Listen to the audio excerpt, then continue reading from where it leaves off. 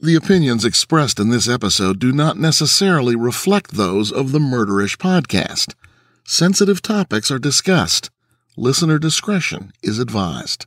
Hey Ishers, it's Jamie. Thank you for joining me on this episode of Murderish. I hope you're all staying healthy during this pandemic.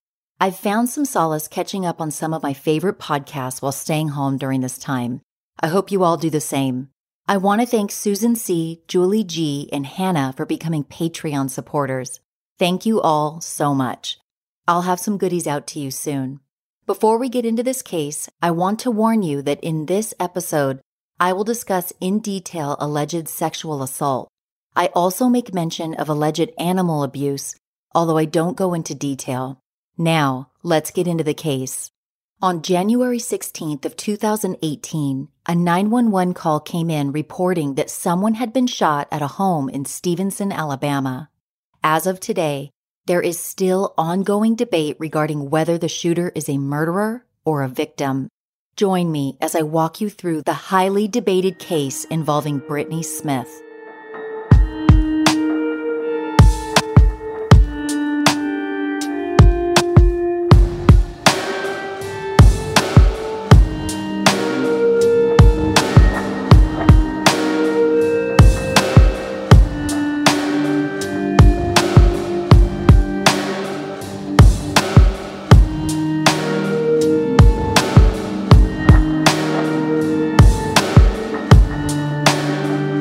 This case takes us to Stevenson, Alabama, a quaint town that is part of Jackson County.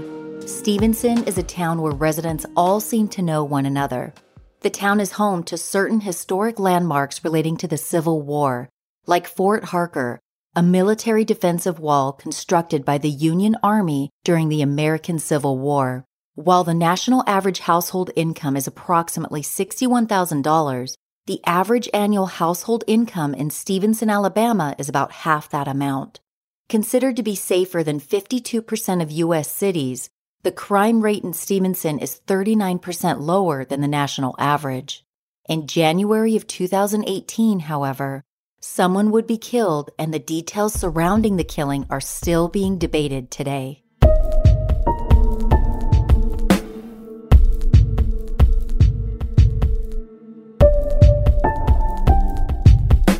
On Tuesday, January 16th of 2018, a 911 call came in reporting that a man had been shot inside a home in Stevenson, Alabama. The woman who made the call, Brittany Smith, was crying and saying she didn't want the man to die. About 30 minutes later, police arrived and entered the home where Brittany lived. She told police officers that the man who was shot had physically and sexually assaulted her. Chris McCauley, Brittany's brother, was also in the home when police arrived. Both Chris and Brittany told police that Chris had been the one who shot the man, who was quickly identified as being Joshua Todd Smith. Joshua, who went by Todd, coincidentally shared the same last name as Brittany, although they're not related. Chris and Brittany told police that Chris and Todd had gotten into a physical altercation, and that Chris shot Todd in self-defense. Todd Smith was pronounced dead at the scene. After learning that Chris had shot and killed Todd, police arrested Chris and transported him to the Jackson County Jail. While in custody, Chris was ordered to remove all of his clothing to allow for evidentiary photos to be taken. Although Chris told the officers that he and Todd had gotten into a fight, no physical exam was conducted to uncover whether Chris had sustained injuries from the alleged fight. Brittany was taken to a local hospital where physical and sexual assault exams were conducted on her. The exams uncovered scrapes and bruises all over Brittany's body. Numerous bruises were found on her pelvis, arms and legs, breasts, and on her neck. Notes from the exams indicated that Brittany showed signs of being strangled and that she had been held down. Also noted in the report were bite marks found on Brittany's chin and neck, as well as petechia in her eyes, or small red or brown colored dots that can be an indication of strangulation. The sexual assault exam uncovered secretions in Brittany's vagina, as well as on her neck. These findings would be tested at a later date. The day after Todd was shot and killed, Brittany had something new to tell police. She now told them that she had been the one who shot Todd, not Chris, and that she had asked her brother to wipe down the gun afterward in order to get rid of fingerprints. She went on to tell them the details of how things unfolded the night she shot Todd. After telling police her account of what happened, Brittany was arrested and charged with Todd's murder. Initially, Brittany's bond was set too high for her mother, Ramona, to bail her out of jail. After being incarcerated for several days, Brittany suffered a nervous breakdown. She believed the breakdown was caused by a withdrawal from Xanax, which she had been prescribed and was taking prior to her arrest. Both Chris and Brittany eventually went in front of a grand jury for their admitted involvement in Todd's death. A grand jury indicted Chris on charges of tampering with evidence and making a false police report for wiping down the gun and falsely telling police that he had shot Todd. The grand jury, however, chose not to indict him for Todd's murder. In March of 2018, 2 months after Todd Smith was killed, a grand jury indicted Brittany Smith for his murder. After her indictment, Brittany's bail was reduced to $100,000, which allowed Ramona to bail her out of jail the following month. Ramona was able to find 2 people to put their houses up as collateral. Although Brittany was free, the murder charge and trial still loomed over her head.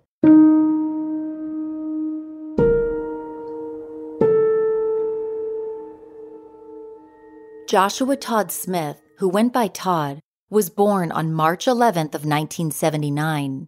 At the time of his death, Todd lived in Jasper, Tennessee, not far from the Tennessee-Alabama border. Todd was very close with his cousin, Jeff Poe, who was an admitted drug dealer. Poe said that after high school, Todd got into taking opioids and meth, and that he was to blame for his cousin's addiction to hard drugs. Poe has also said that Todd enjoyed fighting. Between 1999 and 2018, Todd had been arrested 71 times for various crimes, including assaults against his father, Jimmy. At one point, Jimmy got an order of protection against his son because Todd had attacked him on more than one occasion. When it came time for court hearings, however, Jimmy would be a no-show, and the cases against his son were often dismissed. Todd's violence against his father finally caught up with him when in 2002, he was sentenced to serve 7 months in jail for assaulting him. After his release from jail, Todd was ordered to be on probation for 4 years. He was also ordered to attend anger management courses and undergo alcohol treatment. According to Elizabeth Flock's 2020 article in The New Yorker, Jasper County Police Chief Billy Mason responded to numerous calls reporting that Todd had been violent toward his father and multiple women. In 2002, Todd got married to a woman named Paige Parker. According to Flock's article, Paige Parker said about Todd, 2 weeks after I was married to him, he had broke my nose. I couldn't see straight. I was sitting there crying to myself for a second, and I'm like, I am a strong person. But I was like, why was this happening? Paige said the abuse from Todd escalated when he reportedly broke her ribs and her jaw. She went on to say about Todd, I was also beaten and raped and sodomized for years by this man. I know what Brittany went through that night because I went through it for years, referring to the night that Brittany was allegedly sexually assaulted by Todd and subsequently shot and killed him. During the less than 1 year he was married to Paige, Todd received 5 domestic violence charges, yet he served no jail time. Paige said that after she filed for divorce, Todd used duct tape to bind her to a chair and then told her he would throw her in the Tennessee River. In 2004, Paige filed for and received a protection order against Todd. During his relationship with a woman named Amanda Reed, Todd fathered a child. This relationship was also violent, as Todd was charged 3 times for domestic assault against his child's mother. Amanda, however, did not appear in court, which resulted in 2 of the cases against Todd being dropped. A dispatcher at the Stevenson Police Department reported in 2009 that on one day, Todd began flirting with her.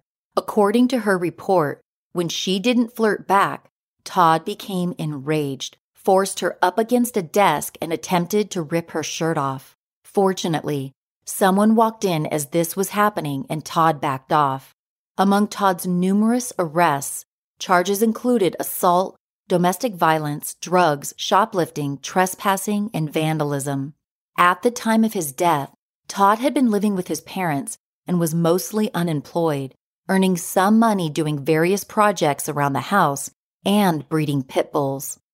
Todd Smith and Brittany Smith attended the same high school, although not at the same time, as Todd was 8 years older than her. The two knew each other, but they didn't run in the same circles.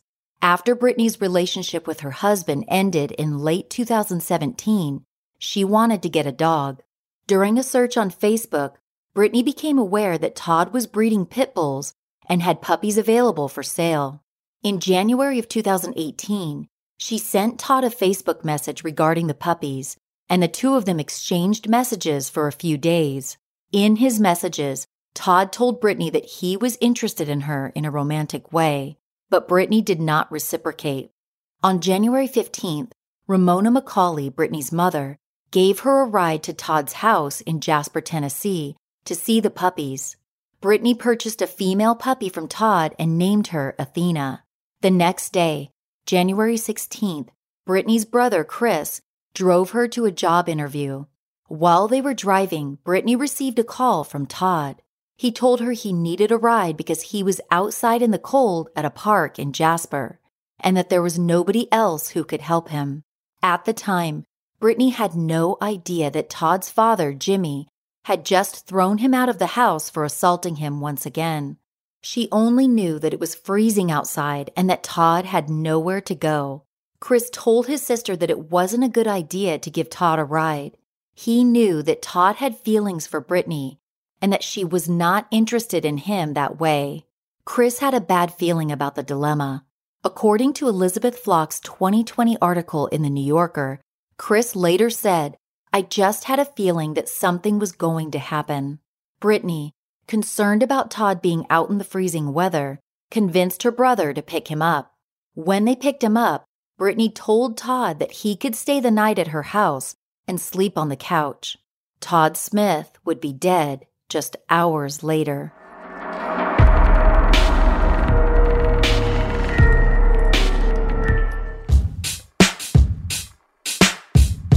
If cats could talk, they'd probably say exactly what's on their mind. I imagine my friend's cat saying, "It's my world and you just live in it." But seriously, wouldn't it be nice if cats could tell us when something's wrong? Cats are notorious for hiding their illness, but with Pretty Litter's health-detecting formula, there are no secrets. Get this. Pretty Litter has developed a litter that changes colors to indicate early signs of potential medical issues like urinary tract infections and kidney issues. As far as the nasty dust your current litter kicks up, Pretty Litter is almost dust-free, and it weighs so much less than other litters, making it so much easier to transport from your car to the house. What I love about Pretty Litter is that it detects potential illnesses, smells better than other litters, and well, it's pretty. Pretty Litter is shipped right to your door for free.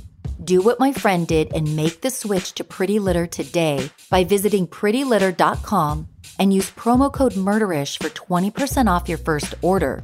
That's prettylitter.com, promo code MURDERISH for 20% off. prettylitter.com, promo code MURDERISH. I recently found a more convenient way to get counseling. BetterHelp Online Counseling offers licensed counselors who specialize in issues such as depression, anxiety, relationships, anger, family conflicts, and LGBTQ matters. The best part is that you can connect with your counselor from the comfort of your own home, and of course, anything you share is confidential. BetterHelp makes counseling so easy and convenient. You can do secure phone sessions or chat with your counselor by text. If you want to switch counselors for any reason, you can do so at no charge. BetterHelp is a convenient and affordable option for anyone seeking counseling. Murderish listeners can get 10% off your first month of counseling by going to betterhelp.com/murderish and entering promo code MURDERISH. That's betterhelp.com/murderish and use promo code MURDERISH for 10% off your first month.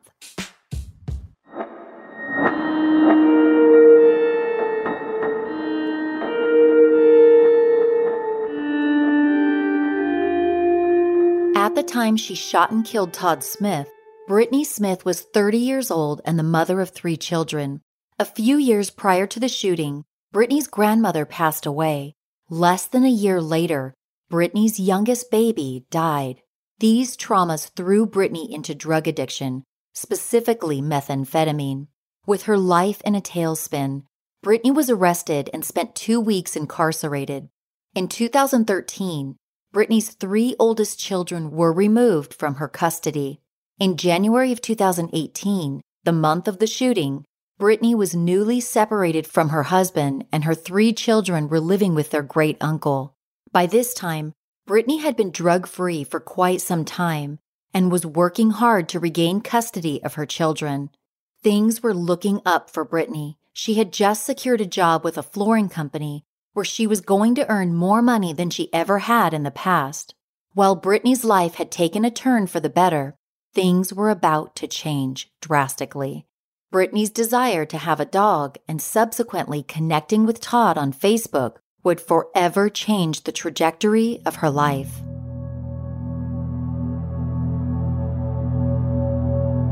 After Brittany shot Todd and claimed that he sexually assaulted her, she was examined by a sexual assault nurse examiner named Janine Sewerman. After the exam concluded, Sewerman said that she was not able to confirm whether Brittany had been raped. Sewerman would later testify that it's often difficult to determine whether someone has been raped, as physical proof such as DNA, genital, or anal trauma is not always present. Although Sewerman could not say with certainty that Brittany was raped, other evidence would come to light indicating that a violent physical altercation had occurred. Angela Fletcher, a forensic biologist for the Alabama Department of Forensic Sciences, tested Brittany's rape kit for evidence. Fletcher concluded that no semen was present and that Todd Smith was excluded from mostly all of the evidence collected. Bed sheets, a comforter, and a pillowcase from Brittany's bed were also tested for evidence. On the bed linens, bodily fluids from at least 2 people were found. Neither of the fluids were from Brittany, and neither could be linked to Todd. The pajamas that Brittany wore the night of the shooting were tested, and a mixture of fluids from Brittany and another person, a male, were found. Tests concluded that the male fluid did not come from Todd. It's possible that the male contributor was Brittany's husband, from whom she had recently separated. In an exam of Brittany's body, a secretion was discovered on her neck. That secretion was found to be from Todd Smith.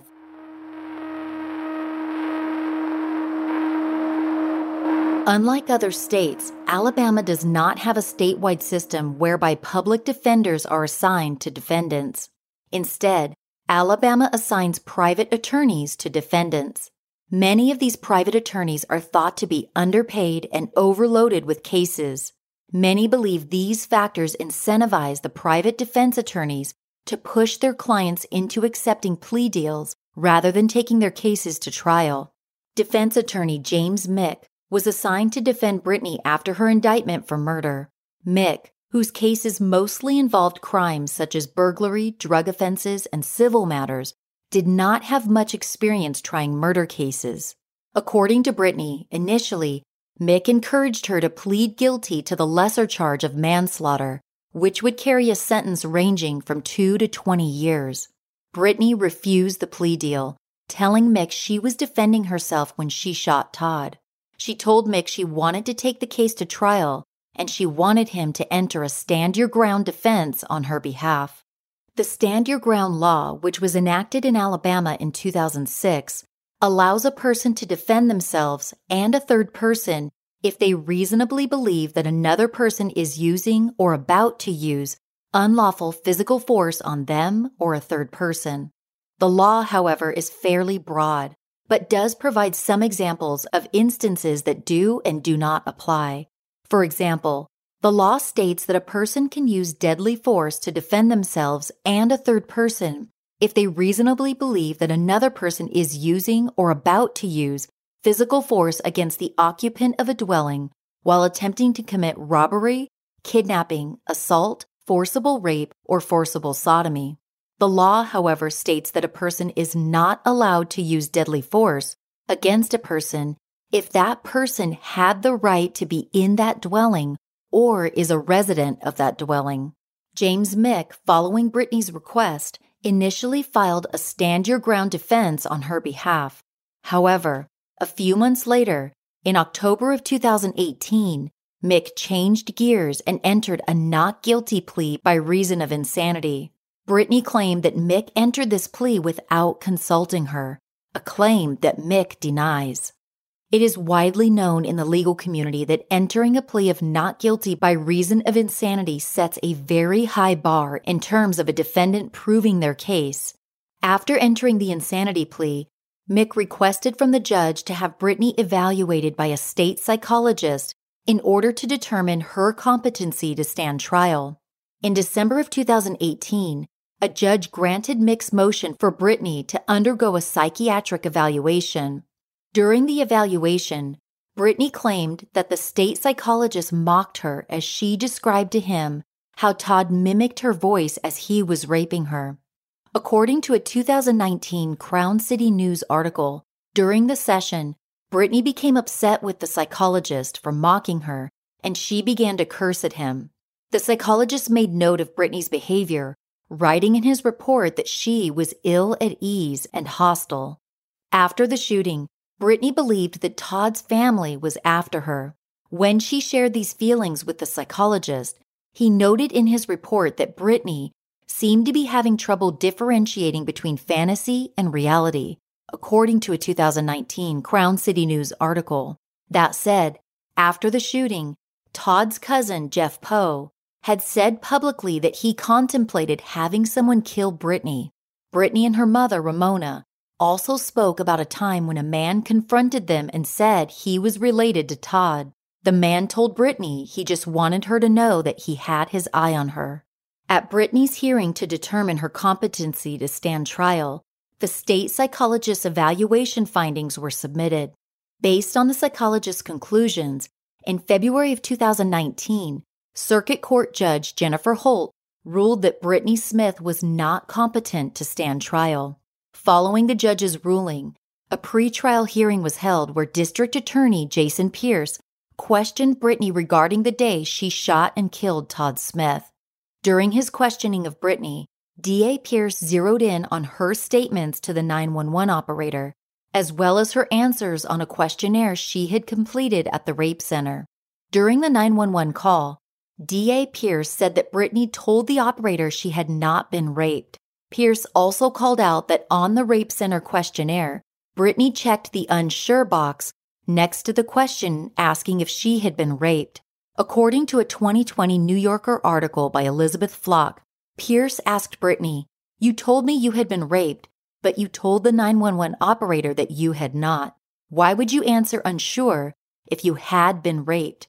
Brittany responded saying that she did not recall placing the 911 call or completing any forms at the rape center. She went on to say that she was afraid and felt shame, which is why she didn't want to say at first that she had been raped. Forensic biologist Angela Fletcher testified for the state at the pretrial hearing. Fletcher said on the stand that although fluids were found on Brittany's bedsheets, Todd was not a contributor. Fletcher also testified, however, that Todd was a contributor to a secretion found on Brittany's body. After the shooting and alleged rape, a laboratory indicated that no material was found under Brittany's fingernails. On the witness stand, the forensic biologist testified that initially a mistake was made and that an internal review later found that material was in fact found under Brittany's fingernails. At the hearing, both the state and the defense agreed that the material should be sent in for testing, a process that typically takes up to 3 months before a result is received. DA Pierce asked the judge to have Brittany admitted to Bryce State Mental Hospital in Tuscaloosa, Alabama. The mental hospital is set up to treat the most serious cases of mental illness. Pierce argued that Brittany's act of shooting Todd may have derived from one of the delusions from which the state psychologist indicated she suffered, according to a 2020 New Yorker article by Elizabeth Flock. The state psychologist also concluded that Brittany suffered from some form of mental illness or defect and was at risk of harming herself due to that mental illness or defect. Based on the psychologist's conclusions, Judge Holt granted the state's request and ordered Brittany to be admitted to Bryce Hospital for a period of 3 months, during which time her mental state would be evaluated and she would receive treatment in an effort to achieve competency to stand trial. Although Brittany was ordered to undergo treatment at the hospital, no patients could be admitted due to lack of beds. Given this, she was taken back to the Jackson County Jail and placed on medical lockdown, which meant she spent 23 hours a day inside of her jail cell. After the shooting, Brittany suffered from PTSD and was prescribed medication to treat it. In jail, however, no medication was given. Instead of her medication, Brittany was given women's one-a-day vitamins. Brittany spent about a month incarcerated at the Jackson County Jail before beds became available at the hospital. At that time, she was admitted to the hospital and began her 3-month-long treatment and evaluation. 6 months later, however, Brittany was still admitted at the hospital. When her mother called to ask why her daughter had not been released from the hospital after 3 months, she was told that they had an excessive number of patients, which caused a backlog. In September of 2019, Brittany had finally completed her evaluation and treatment and was released from the hospital. Ramona invited her daughter to live with her as she was unemployed and had no money to support herself. A month after her release from the hospital, the prosecution presented Brittany with a plea deal. If accepted, the deal carried a 25-year prison sentence. Brittany refused the deal, again saying that she killed Todd in self-defense. With that, Brittany's Stand Your Ground defense hearing was scheduled for January of 2020.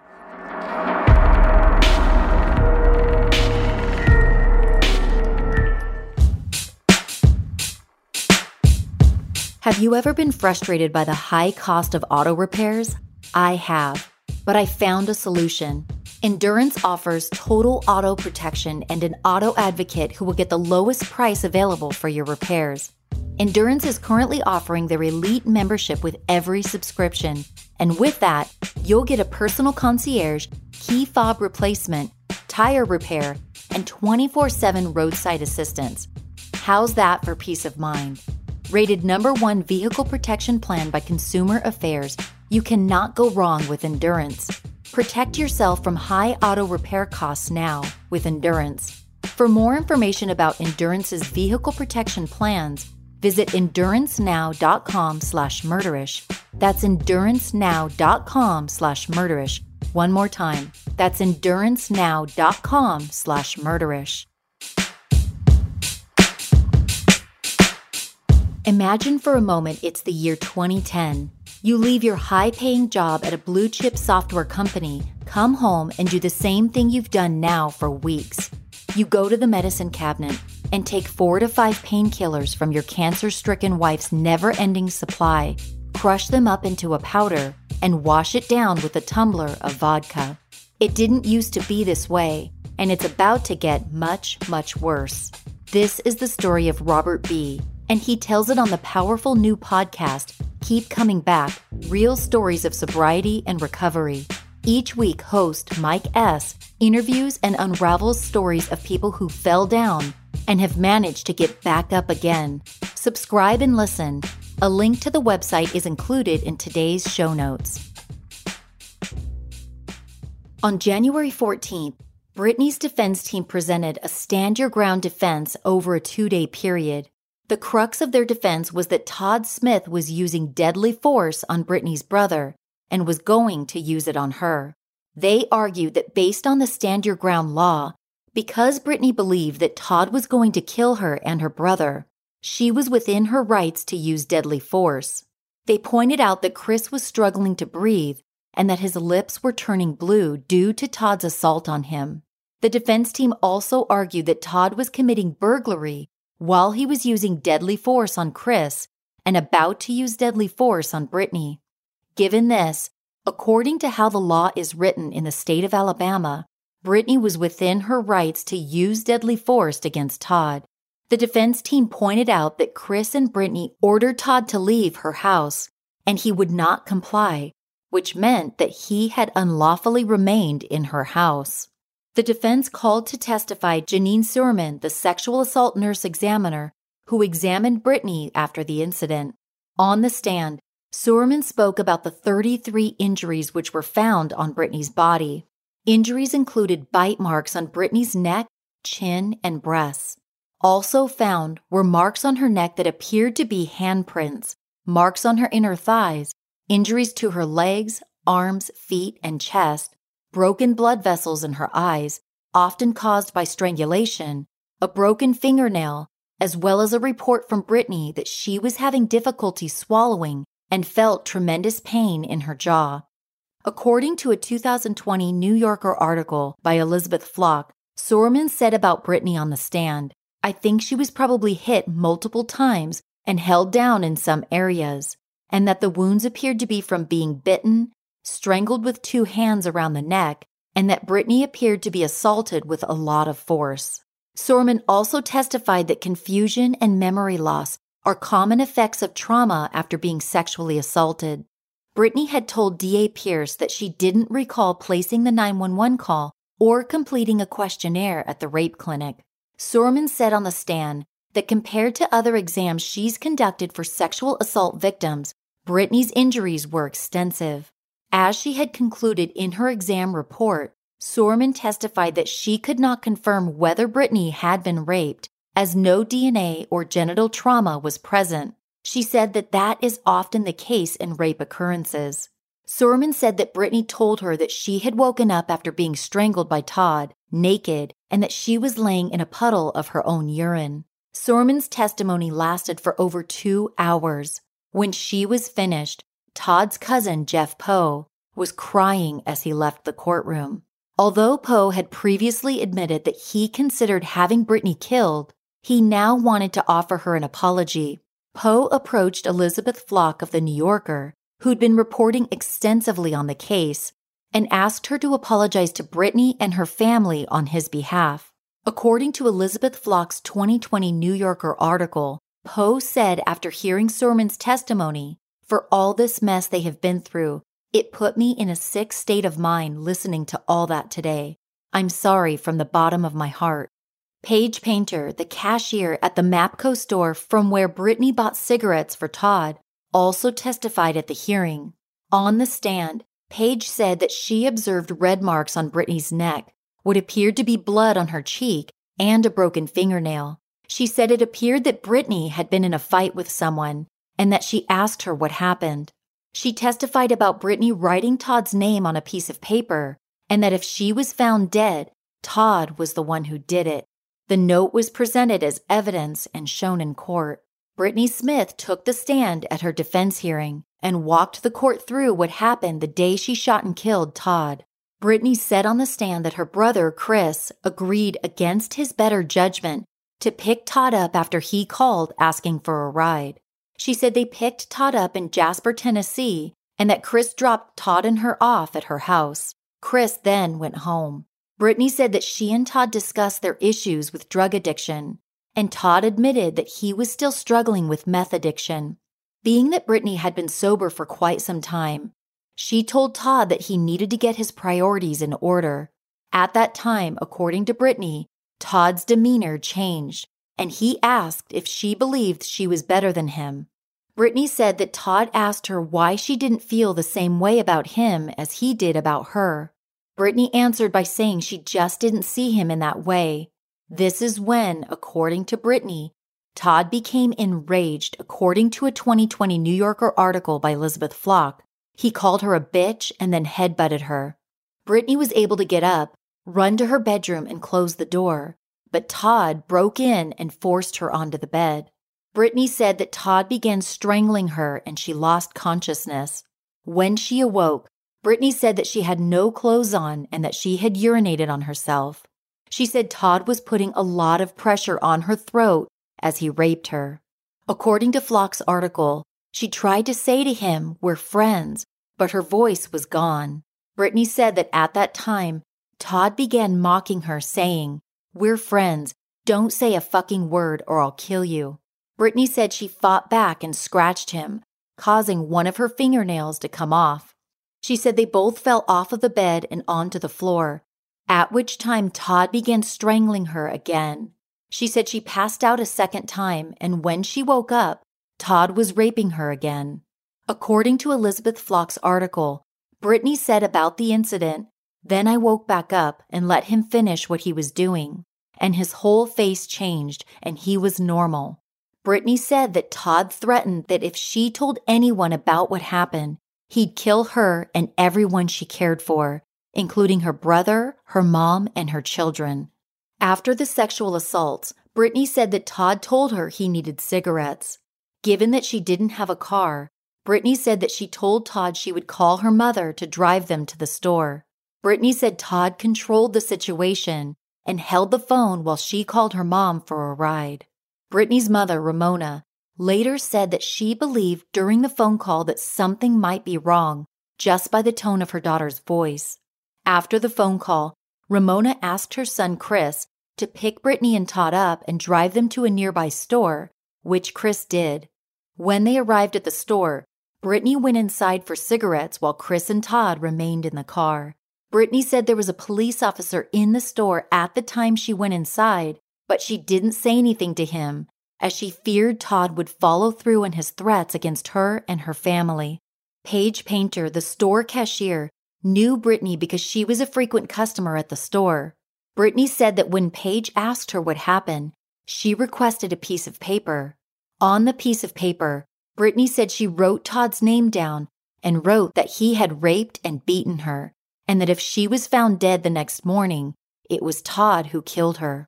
Brittany said she asked Paige not to call the police out of fear of Todd. After the exchange with Paige, Brittany said she got back into her brother's car and the three of them went back to her house. During the drive, Brittany said she sent a text to her mom asking her to contact Paige at the store that she had just left. When they arrived back at her house, Brittany said she told her brother he needed to go back to the store as the cashier wanted to speak with him. She said Chris left the house and went back to the store as she had told him to do.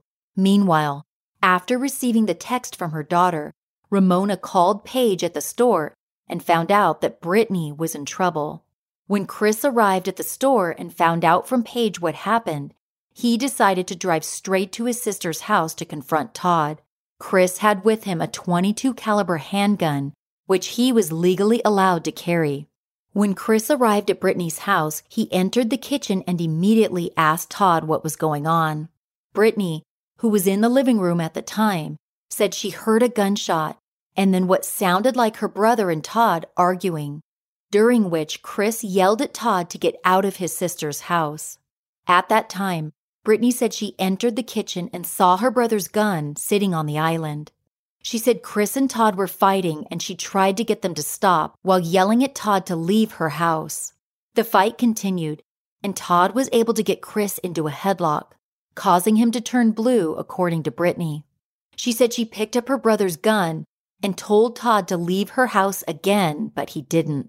Brittany said she was crying by this time as Todd continued strangling her brother.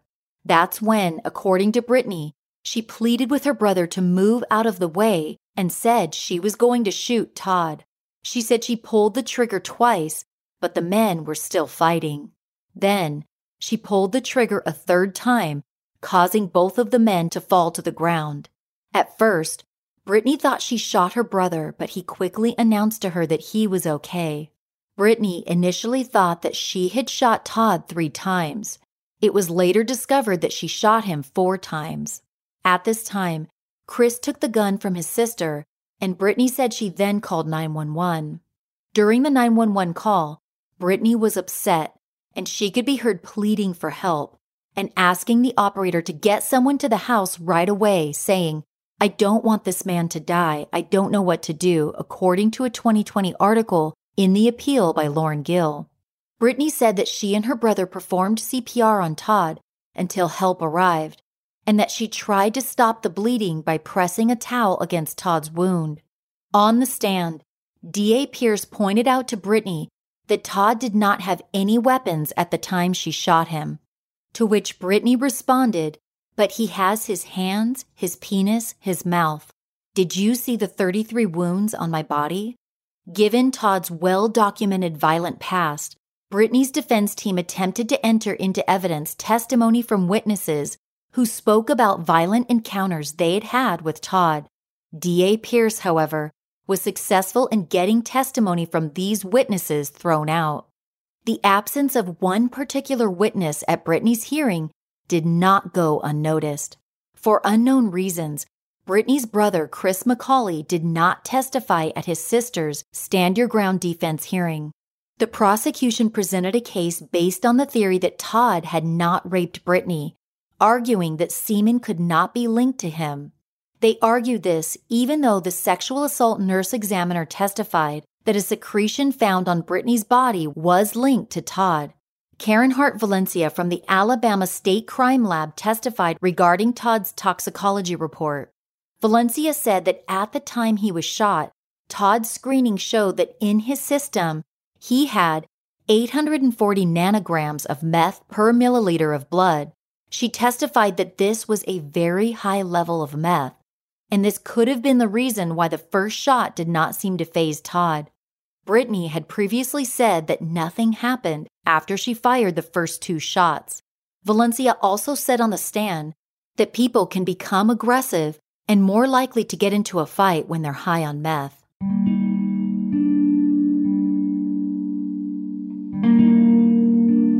When the hearing concluded, both sides waited anxiously for the judge's ruling. If Brittany's attorneys were successful in arguing the Stand Your Ground defense, the murder charge against Brittany would not stick, and the state would likely drop their case.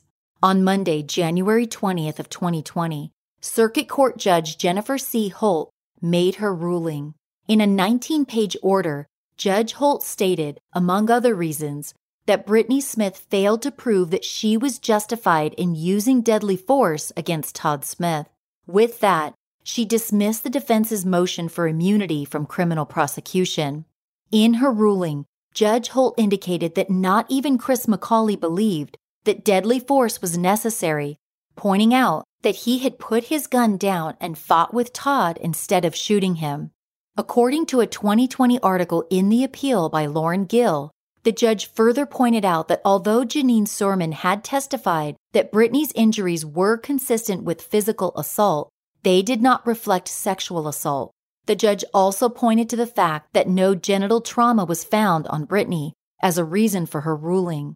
This, even though Janine Sorman had testified that oftentimes no genital trauma is found after someone has been raped. Judge Holt also wrote in her order that Brittany trapped Todd in the kitchen, armed with a gun, and gave him no way to escape. The judge also called into question the fact that Brittany had not alerted a police officer at the Mapco store that she was in danger. Although she was disappointed, Brittany had been preparing herself for bad news after the hearing concluded. According to a 2020 Rolling Stone article by Brenna Ehrlich, Brittany said about the ruling, "I was prepared for a no, but I just feel like I'm not going to get a fair trial here. The judge saw pictures of me. He almost beat me to death. He did rape me, and he tried to kill my brother, so how can she say this?" Brittany may have been aware of staggering statistics regarding domestic violence against women in Jackson County and the perception that police don't take these instances seriously. Elizabeth Flock, who authored 2 investigative articles on Brittany's case for The New Yorker, interviewed many women in Jackson County. Nearly all of the women whom she interviewed reported being victims of domestic abuse. In many of these cases, the women had not reported the assaults to law enforcement out of fear that nothing would be done to help them. According to a victim's advocate with whom Flock spoke, reports of domestic violence by women are often not even acknowledged by police. As part of her investigation into the issue, Flock also interviewed Jackson County Sheriff Chuck Phillips, who had an entirely different take on the subject, saying that domestic violence was not common in Jackson County. On the contrary, the Violence Policy Center, an organization that analyzes data sent to the FBI, reported that from 2000 to 2010, the state of Alabama ranked among the highest places where a woman is more likely to be murdered by a man. Interestingly, in 2011, Alabama stopped reporting this data to the FBI for analysis. Since the incident happened, both Brittany and her brother Chris have struggled to find employment. Their names have been widely reported as being associated with Todd Smith's murder. Both have said they suffer from nightmares and waking up in the middle of the night screaming. The case has also put a significant damper on Brittany's efforts to win back custody of her 3 children. According to a 2020 New Yorker article by Elizabeth Flock, Todd's ex-wife, Paige Parker, who had previously sympathized with Brittany, now claims that Brittany is taking her story of violence and using it as her own, implying that Brittany is not telling the truth. Shortly after Todd was killed, Paige had taken part in a rally in support of Brittany. For unknown reasons, her opinion of Brittany has drastically changed. When Flock asked Paige about the 33 injuries found on Brittany's body, Paige responded, "Yeah, well, that could be from rough sex." Brittany's defense team announced that they would be filing an appeal. Depending on whether the appeal makes its way up to the Alabama State Supreme Court, the appeals process could take years to reach a conclusion. Today, Brittany Smith is free on bail while she awaits the appeals process to run its course. It's possible she will not go on trial for Todd's murder for several years.